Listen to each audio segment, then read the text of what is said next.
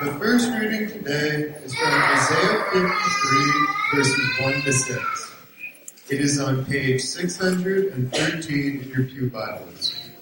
Isaiah 53, 1 to 6, page 613.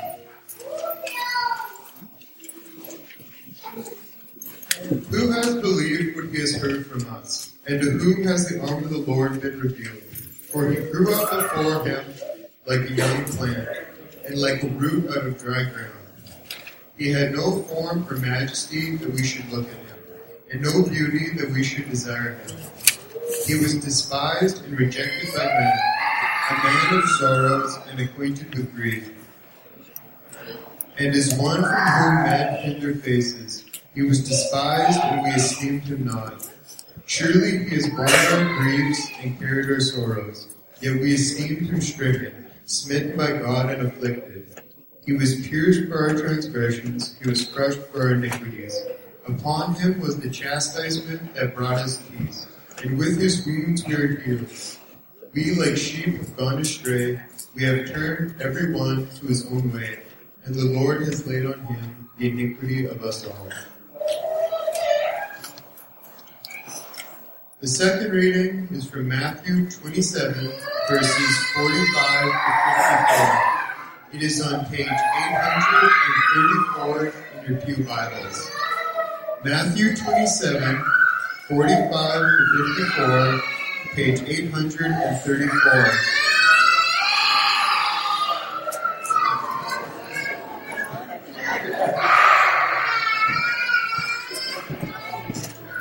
Now from the 6th hour there was darkness over all the land until the 9th hour.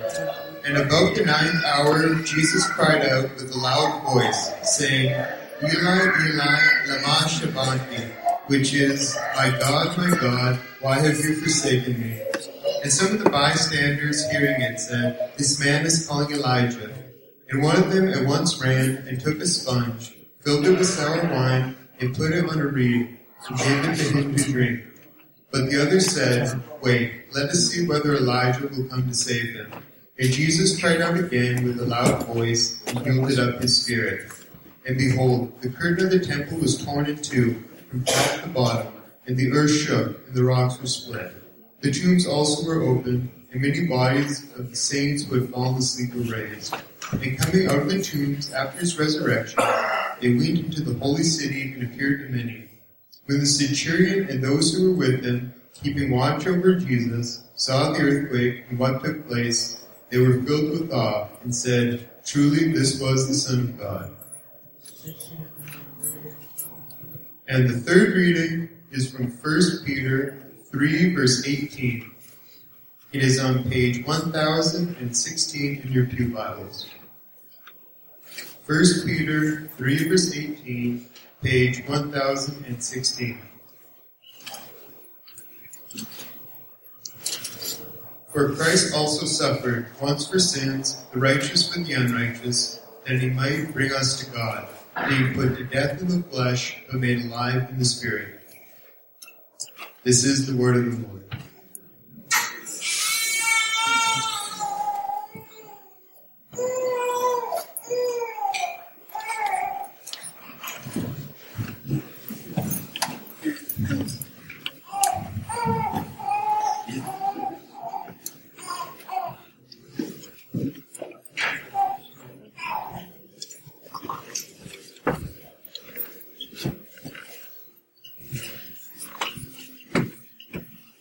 Keith was just laughing because, well, back in the day I would have been helping him get set up as a youth. Now here he is helping me get set up. Which is pretty cool. Full circle for us, eh? Let's pray before we dive into this. I'm just going to turn back to the Isaiah passage. Let's pray.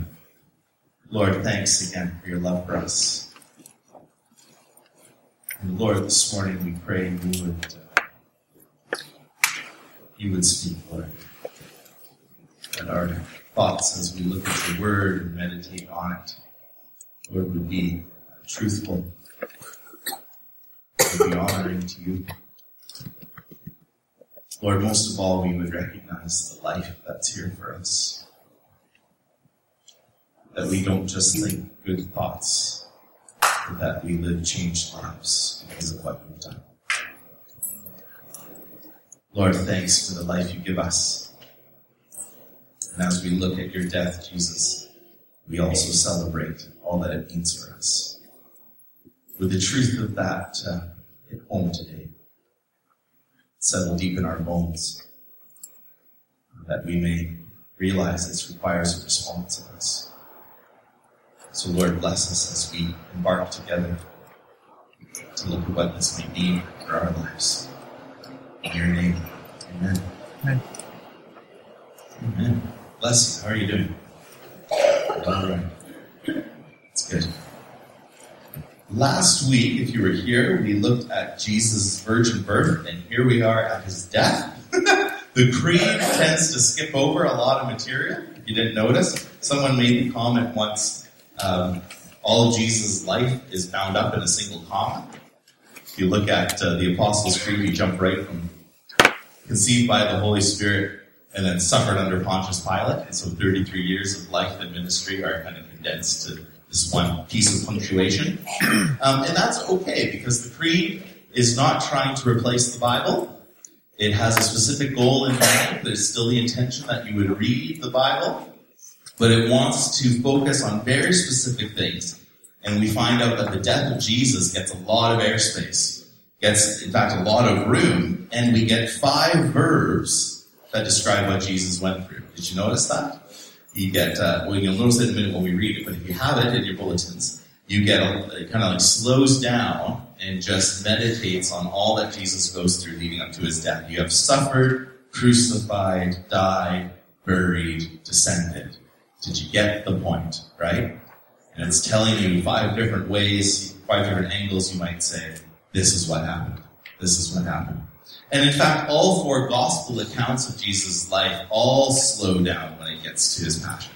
If you're reading along, when you get to that last week in Jerusalem, the whole story just shifts, and you get sort of this slow detail heading up to the cross. And the Creed actually is mimicking that, is mirroring that in its own structure. Does the same sort of thing. This morning we're going to ask the question, why should Jesus' death matter for us today? What's the point of talking about it? Why do we see crosses all over the place in our jewelry and in buildings and on this wall and on tattoos and anywhere else you might see? Why is the cross so significant? And what on earth would it have to do with me and with you today? But before we dive in, I'll invite you to stand, and we're going to say the Creed together. And I think we can get it up on the wall. Brilliant. Would you stand with me? And if you're a Christian this morning, let's confess with brothers and sisters around the world and through the centuries our faith. I believe in God, the Father Almighty, creator of heaven and earth. I believe in Jesus Christ, God's only Son, our Lord, who was conceived by the Holy Spirit, born of the Virgin Mary, suffered under Pontius Pilate, was crucified, died, and was buried. He descended to the dead. On the 3rd day, he rose from the dead. He ascended into heaven and is seated at the right hand of the Father. From there, he will come to judge the living and the dead.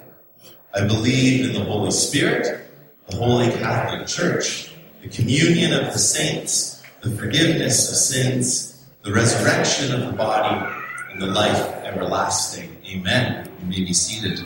Thank you for doing that with me. I'd like to take a few moments just to make a couple points from the Isaiah passage, talk about what that means for us, what's going on there, and then jump into Matthew and then kind of a larger sense of what this whole idea is about.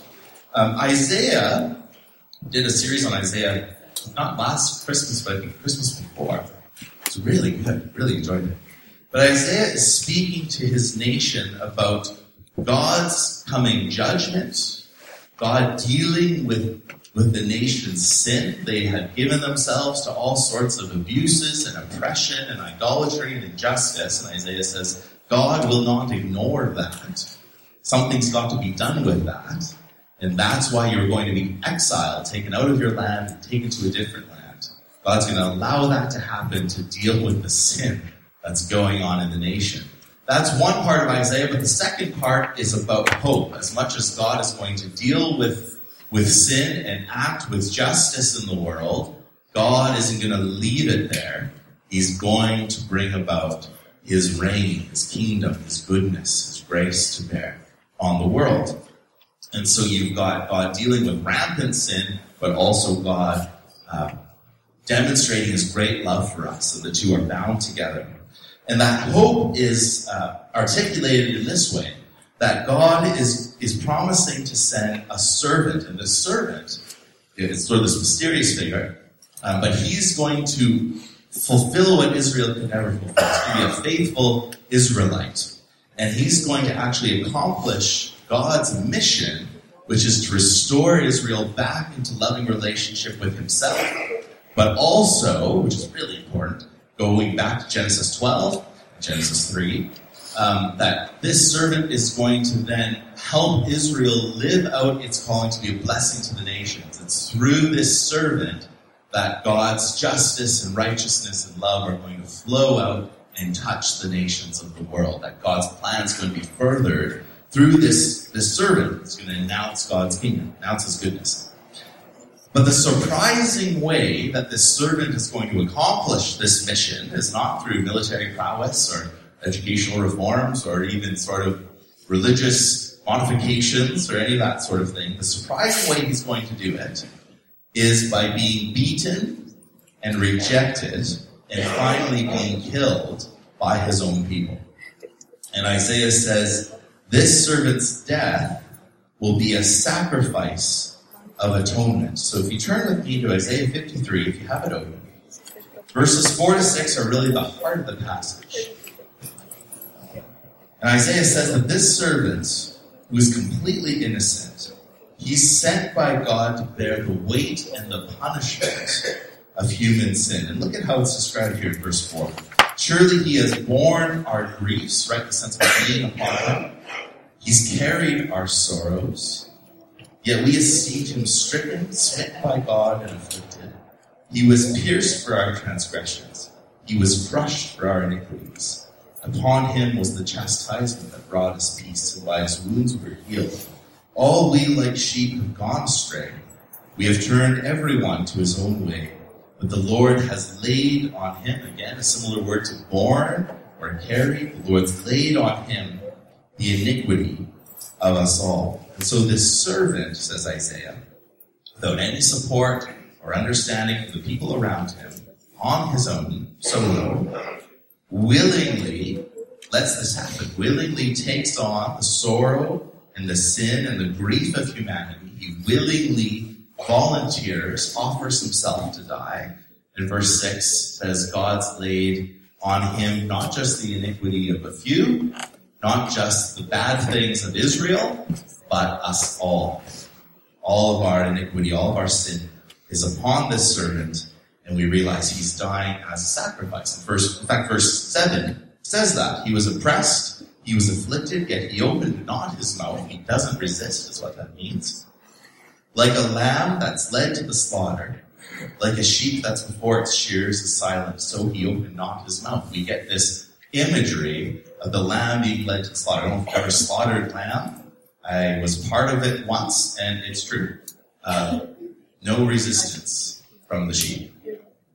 There's just this sense, the way they do is that, I don't know the terminology at all, because I'm not a farmer, but anyway. They have the bolt thing, and they go through the brain, and it kills the sheep. It's very humane. The old-fashioned way is to take a knife. And the day we were helping with this, the old didn't work. And so out came the knife. And the sheep just willingly lets you take it. And lets you take its life.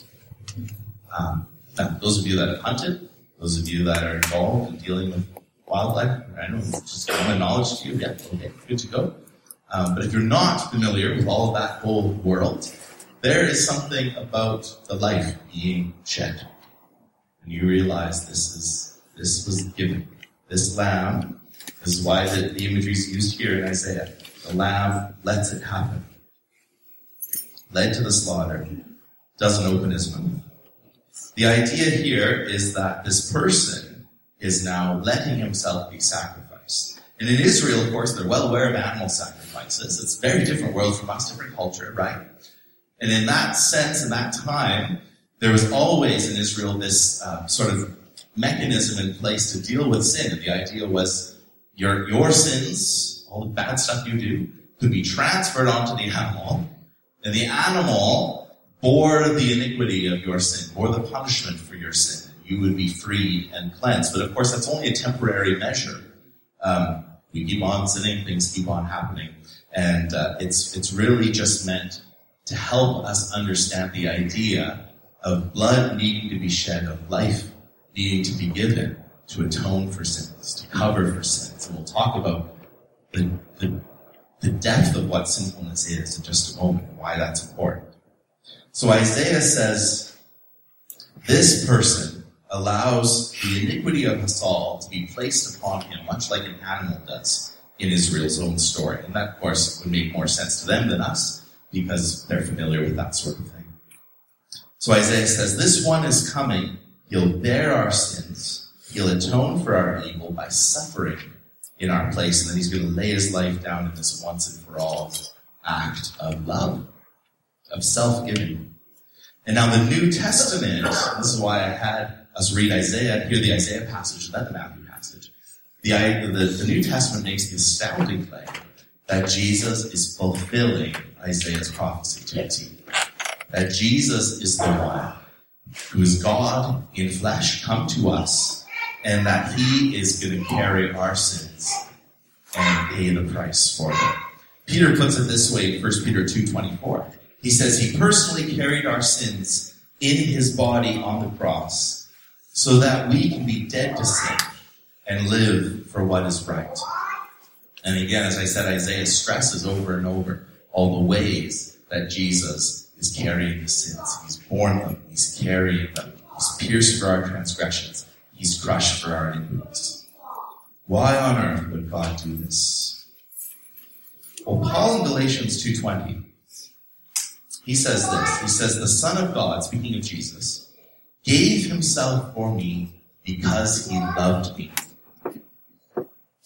God loves me. God loves you. God loves you. And that's the reason for the cross, folks. It's God's amazing love for you and for me. And you may think, okay, great. Well, why the dying? Why does Jesus have to die? That's great that God loves me, but why is the problem so serious? When we have our sons, we have 3 sons, and it's amazing, really quite a thing. New life, right? They're full of innocence, and it's wonderful and beautiful, and there they are, and messy and difficult and all the rest of it. They're not an accident, right? They're made in God's image, and you see early on how they are just capable of amazing goodness and creativity and love and life. I was telling the story in prayer. It was so cute. The other night, I was putting Rowan to bed, and it was all dark, and I kind of leaned in and hugged him, whatever. And I said to him, Rowan, I'm just so glad that I am your daddy. So glad I can be your daddy. And he looks at me and goes, I'm so glad I'm your grandson. Clearly, mom and grandson are talking to him, right? He knows who he is. I said, actually, I just laughed.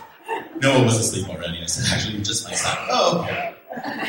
So the next night I said again, I'm so glad I'm your dad. He goes, I'm so glad I'm your grandson. Totally different.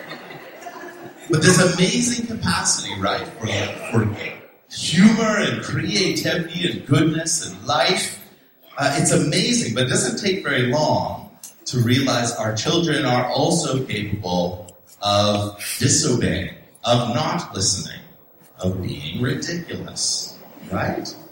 You know pretty quickly. And in fact, we had an incident this morning that was not super fun. That's funny to think of as a kid because we just kind of laugh. There they are, they don't listen. But of course, as we become adults, as you grow through adolescence and you get older and should get wiser, we realize it's not just a capacity to not listen, it's actually a capacity for evil. And as we become adults and we're engaged in the world some get a measure of power, we recognize more and more the capacity for human violence and for destruction and for oppression and for all sorts of injustices. Of course, you just turn on the news at any time and you will see this. I counted once. I went to the front page of my internet browser. I'd opened it up for something, can't remember, but there's a number of news articles at the bottom. I don't know if you get those, but 7 or 8. I think there was 10. Anyway, all but 2 were, terrifying. All but 2 were about bad news. And you know that feeling, right? You go on and it's just here's a hurricane situation. Here's a bunch of people that died. Here's someone whose kid, something terribly unspeakable happened, and here's how the economy's in crisis. And here's some ridiculous thing some politician said, and here's something about North Korea, beating North Korea or something, right? And it's something terrifying, of course. And, on and on it went. There was 2 that were this animal was cute in this zoo, and you're like, oh, that's nice. But everything else was awful. It's terrible. Bad news. And we can't just say, well, there's those evil people over there, and then here's the good people. We can't really do that, because the situation's way more complex than that. The Bible uses this really specific word to talk about this part of humanity, right? It's sin. It's the word we've been using all morning. It's the word you'll hear when you go to churches and when you hear people talk about this sort of thing. But sin in the Bible is used to describe all the bad stuff in our life. But it's not just I made a little mess up, or I made a little accident and I sinned. Or to use it in a good way, this is so sinfully delicious. This chocolate cake is sinful, That's to really downplay it. In the Bible, sin is used to describe sort of our total inclination as people towards ourselves and away from God. Any time that we kind of go against the grain of what God would have for us and give in to our own desires in such a way that it's actually self-destructive, this is what the Bible talks about as sin. We go against what's actually for our own well-being. And Paul says, actually, this isn't just for the few over there with the weapons of mass destruction. This is everyone. All of us do this. All of us are sinful. And he says, all have sinned and fallen short of the glory of God. That means sin's not just an issue for a couple. It's an issue for all of us. Now, none of us wants to think we're a sinner, right? You may think, well, hey, I'm not perfect, but I'm better than that other guy. At least I didn't do that.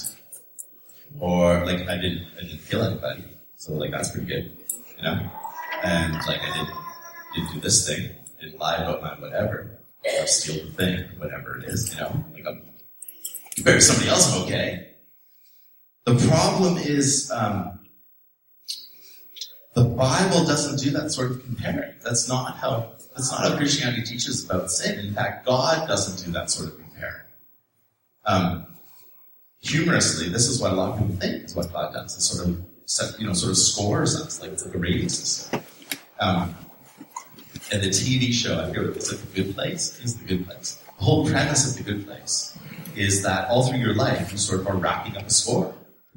You did some good stuff, you get a little higher, you did some bad stuff, it goes a little lower, and then when you die, your rating is kind of plugged into a system, and that decides whether you go to heaven or hell. It's just kind of based on your performance review. The problem is, God is not checking the performance review. The Bible doesn't teach about a performance review. It's not a comparison game. God doesn't do that. And according to God's standard of goodness, folks, we're all sinners. And here's the thing, sin isn't just stuff you do. It's actually inherent to who you are, you're terminal with it. It's like cancer. And the problem is there's real consequences to this sin too. And the first thing is that sin, like I said, it's cancer. It's like pollution. Jesus says you can actually pollute your own life. You can pollute your relationships with God and each other. And so Isaiah 64 puts it this way. It says, we've all become like one who's unclean. And all our righteous deeds, all the good stuff you think that might add up and kind of help you out a little bit, all that good stuff, it's like putting on a polluted garment. It does nothing for you. So sin it's cancerous. Sin's also really controlling. It's powerful and addictive. John 8 says, Jesus is answering. He says, truly I say to you, everyone who practices sin is a slave to sin. It's like taking a shot of drugs, right? Like you can get addicted to heroin or whatever. You get addicted to sin. You get addicted to living out your own greed or your own envy or your own lust, whatever that may be. And the danger of that, not only does it pollute us or poison us, and not only is it incredibly powerful and addictive, but sin also has a really intense cost. And Paul says in Romans 6:23, the wages of sin is death. We want people who are caught, raping or murdering to experience justice, right? We want what they deserve to get the penalty for their crimes. We want to see things made right in the world, don't we? That's what we want. The problem is, it's not just that the big things have consequences, right? It's not just other people's sin that needs to be punished, it's ours as well. We contribute to the problem. And sin also, terribly, it makes this chasm. It breaks our relationship with God. It creates this big emptiness, this big gap. Just like how lying or cheating in a marriage or in a relationship or friendship just creates this big chasm, this big openness, this big disconnect, right? It severs something. When we sin, we get disconnected from God, folks. And if God is the ultimate source of life, to be disconnected to Him naturally means leading to some kind of death. Sin actually puts us on a road towards spiritual death. Folks, that's where the cross comes into play. It shows us that God wants to do something about sin, the incredible powerfulness of sin and its addiction in our lives. He's not going to ignore it. He's not going to downplay it. He's actually going to do something about it. And He comes to deal with it personally in Jesus. Now, if you turn with me to the Matthew passage, Matthew 27. Matthew 27, 46. Mark. Matthew 27. Here's Jesus' death on the cross. Here He is being weighed down with all of human sinfulness. Matthew 27, verse 46. This is page 834 in your pew Bibles. It says, about the 9th hour, Jesus cried out with a loud voice, and He says, my God, why have you forsaken me? Jesus is not just experiencing the physical torment of dying on the cross. You realize the Romans were really good at killing people. So they're like, what's the best instrument of execution that will make people really suffer? Right? It's the cross. So they get Him up there, and they put you on there, and you, not only does it really hurt having nails driven through your hands and your feet, but you can't catch a breath. So you actually kind of die of asphyxiation because you can't get a good breath in. To push up on your feet. Yeah, we hear you. It's okay. Right? To push up to try and catch a breath is incredibly painful because you can't push against the nail. And then once you catch a breath, you can sag back down and you can't breathe in again. It's really cruel way of dying. So that physical pain is terrible, but here Jesus is experiencing the spiritual pain of being separated from the Father as He experiences that chasm of sin upon Himself. My God, why have you forsaken me? In 1 Peter 2:24, talking about Jesus again, it says, He Himself bore our sins in His body on the tree, meaning on the cross, that we, which is good news, that we might die to sin and live to righteousness. So Jesus takes the consequences of our sin upon Himself. It's described as the self-substitution of God. God putting Himself in your place and dying on your behalf. That's how it's described. So here's an illustration. In C.S. Lewis's Chronicles of Narnia, which are fantastic and everyone should read them. Yeah, you won't. In the first book Lewis wrote, which is the second book in the series, which is confusing. But anyway, In the Lion, the Witch, and the Wardrobe, tells the story of 4 kids. And one of the kids, Edmund, is really quite mad about most of life. And he's especially mad at his siblings. And he kind of wants to get back at them. And they discover this magical world, and Edmund is in this world, and he meets the White Witch, and she is bad news. But Edmund sidles up to her, and she sort of buys Edmund's trust by giving him treats. Turkish delight, actually, which is apparently not even that good. So, like, Edmund, what were you thinking? It's not even, like, a good treat. But anyway, he decides to sell out his siblings so he can get in good with the witch. And because he's mad at them, right? Especially at Peter, his older brother. He's saying, Peter's going to get what he deserves. Don't like him. And in the end, as things progress, he realizes it's gotten totally out of hand, and the witch doesn't care about him at all, and she's not going to fulfill her promises to him at all. And, it's just a mess. And so he's rescued, and he becomes repentant, and he joins with his other siblings, and with Aslan, the great lion, and you're like, awesome, Edmund's learned his lesson, great.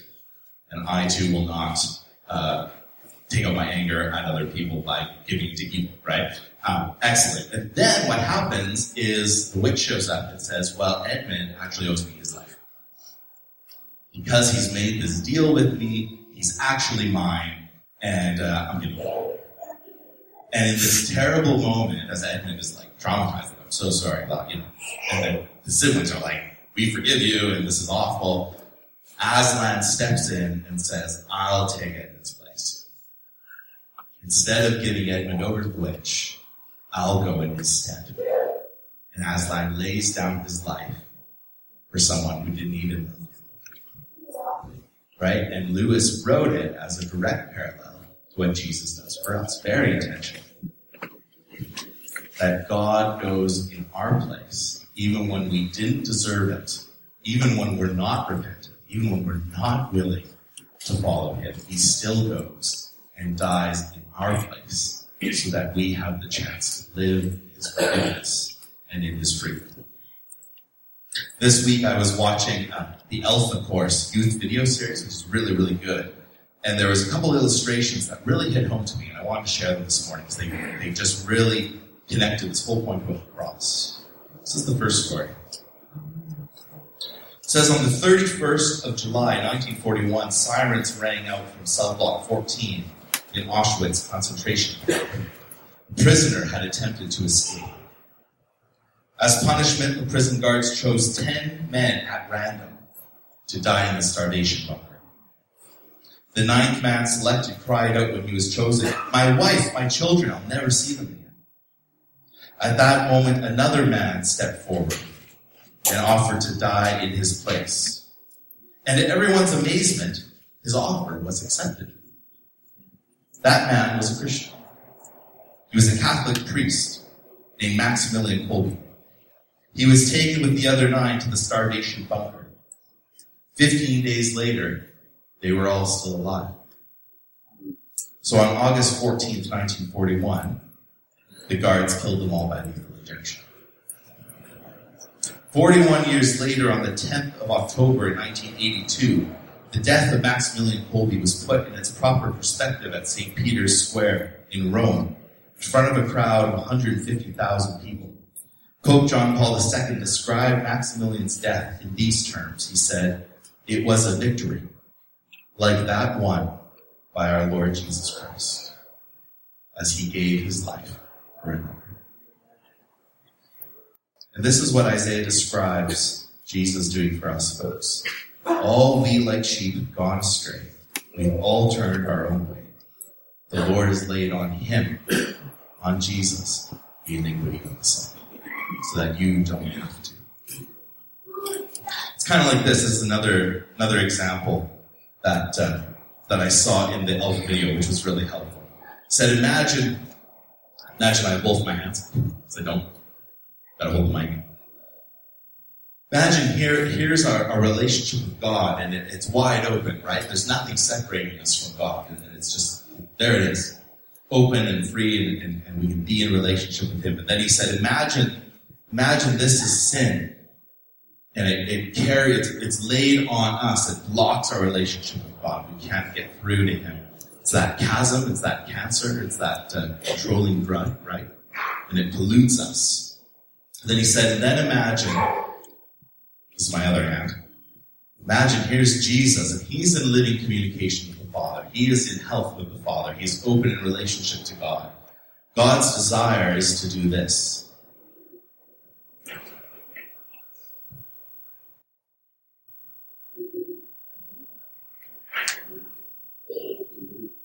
Right? To take the sin that's laid on us and lay it on Jesus instead.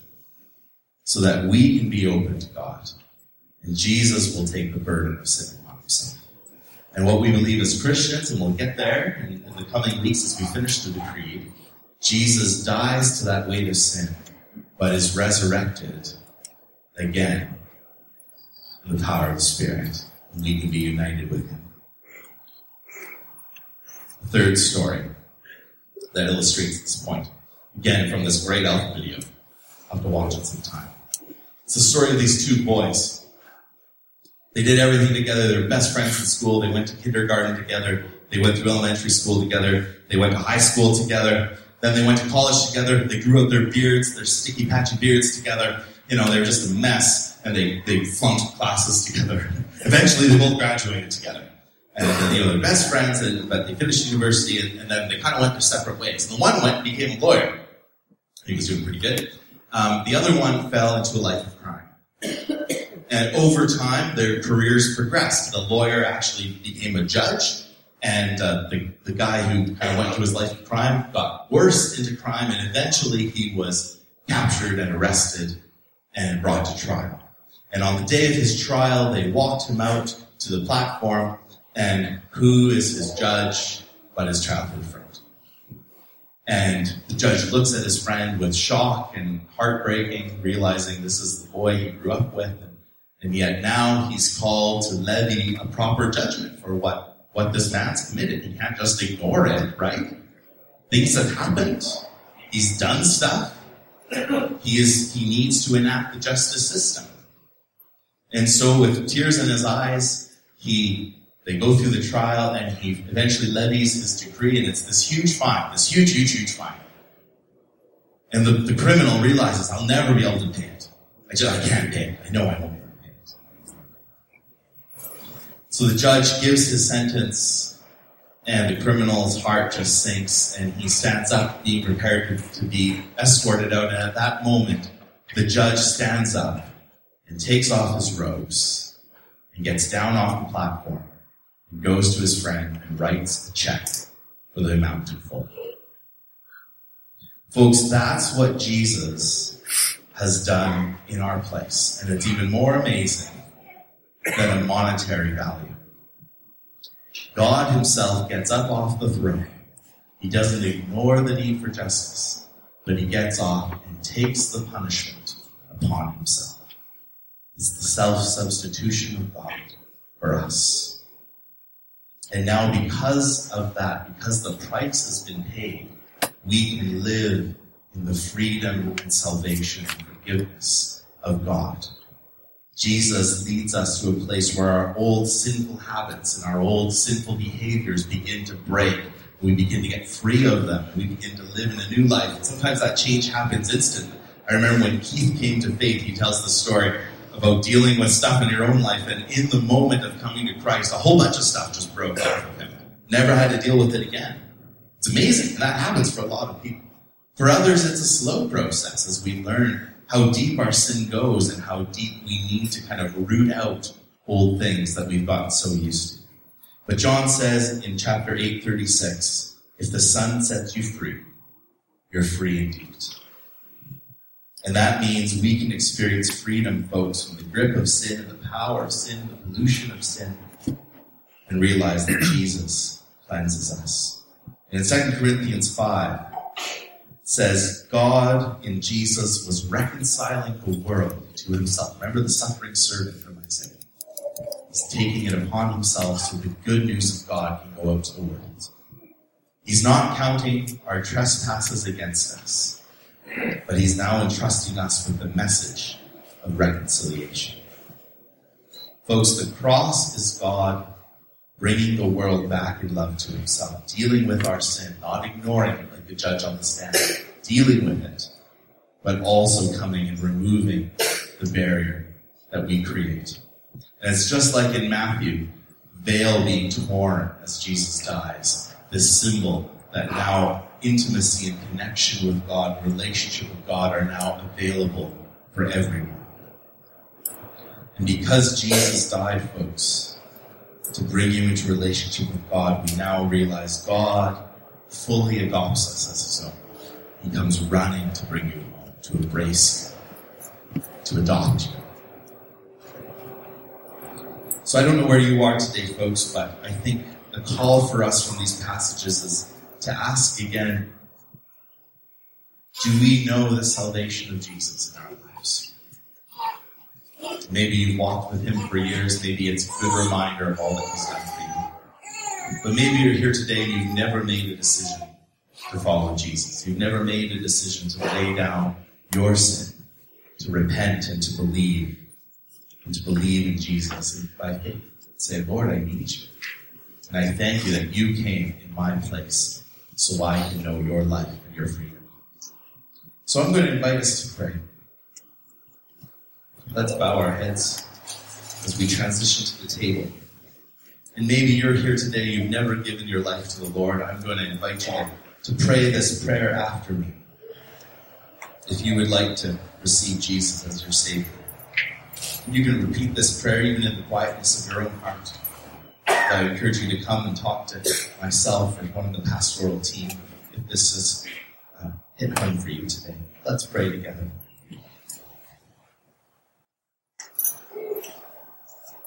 And if you're here today and you would like to invite Jesus into your heart, and just repeat this after me. Say, Lord, I know I'm a sinner. I ask for your forgiveness. I believe Jesus Christ is your Son. I believe that he died for my sin, that you raised him to life. I want to trust him as my Savior. I want to follow him as my Lord from this day forward. Jesus, guide my life. Help me to do your will. In your name. Amen. Friends, God transforms our lives. That's the desire behind the cross. That's what it's all about. And as we come to the table, I'll invite the communion ushers, you guys to come up and meet me over here on the side. As we come to the table,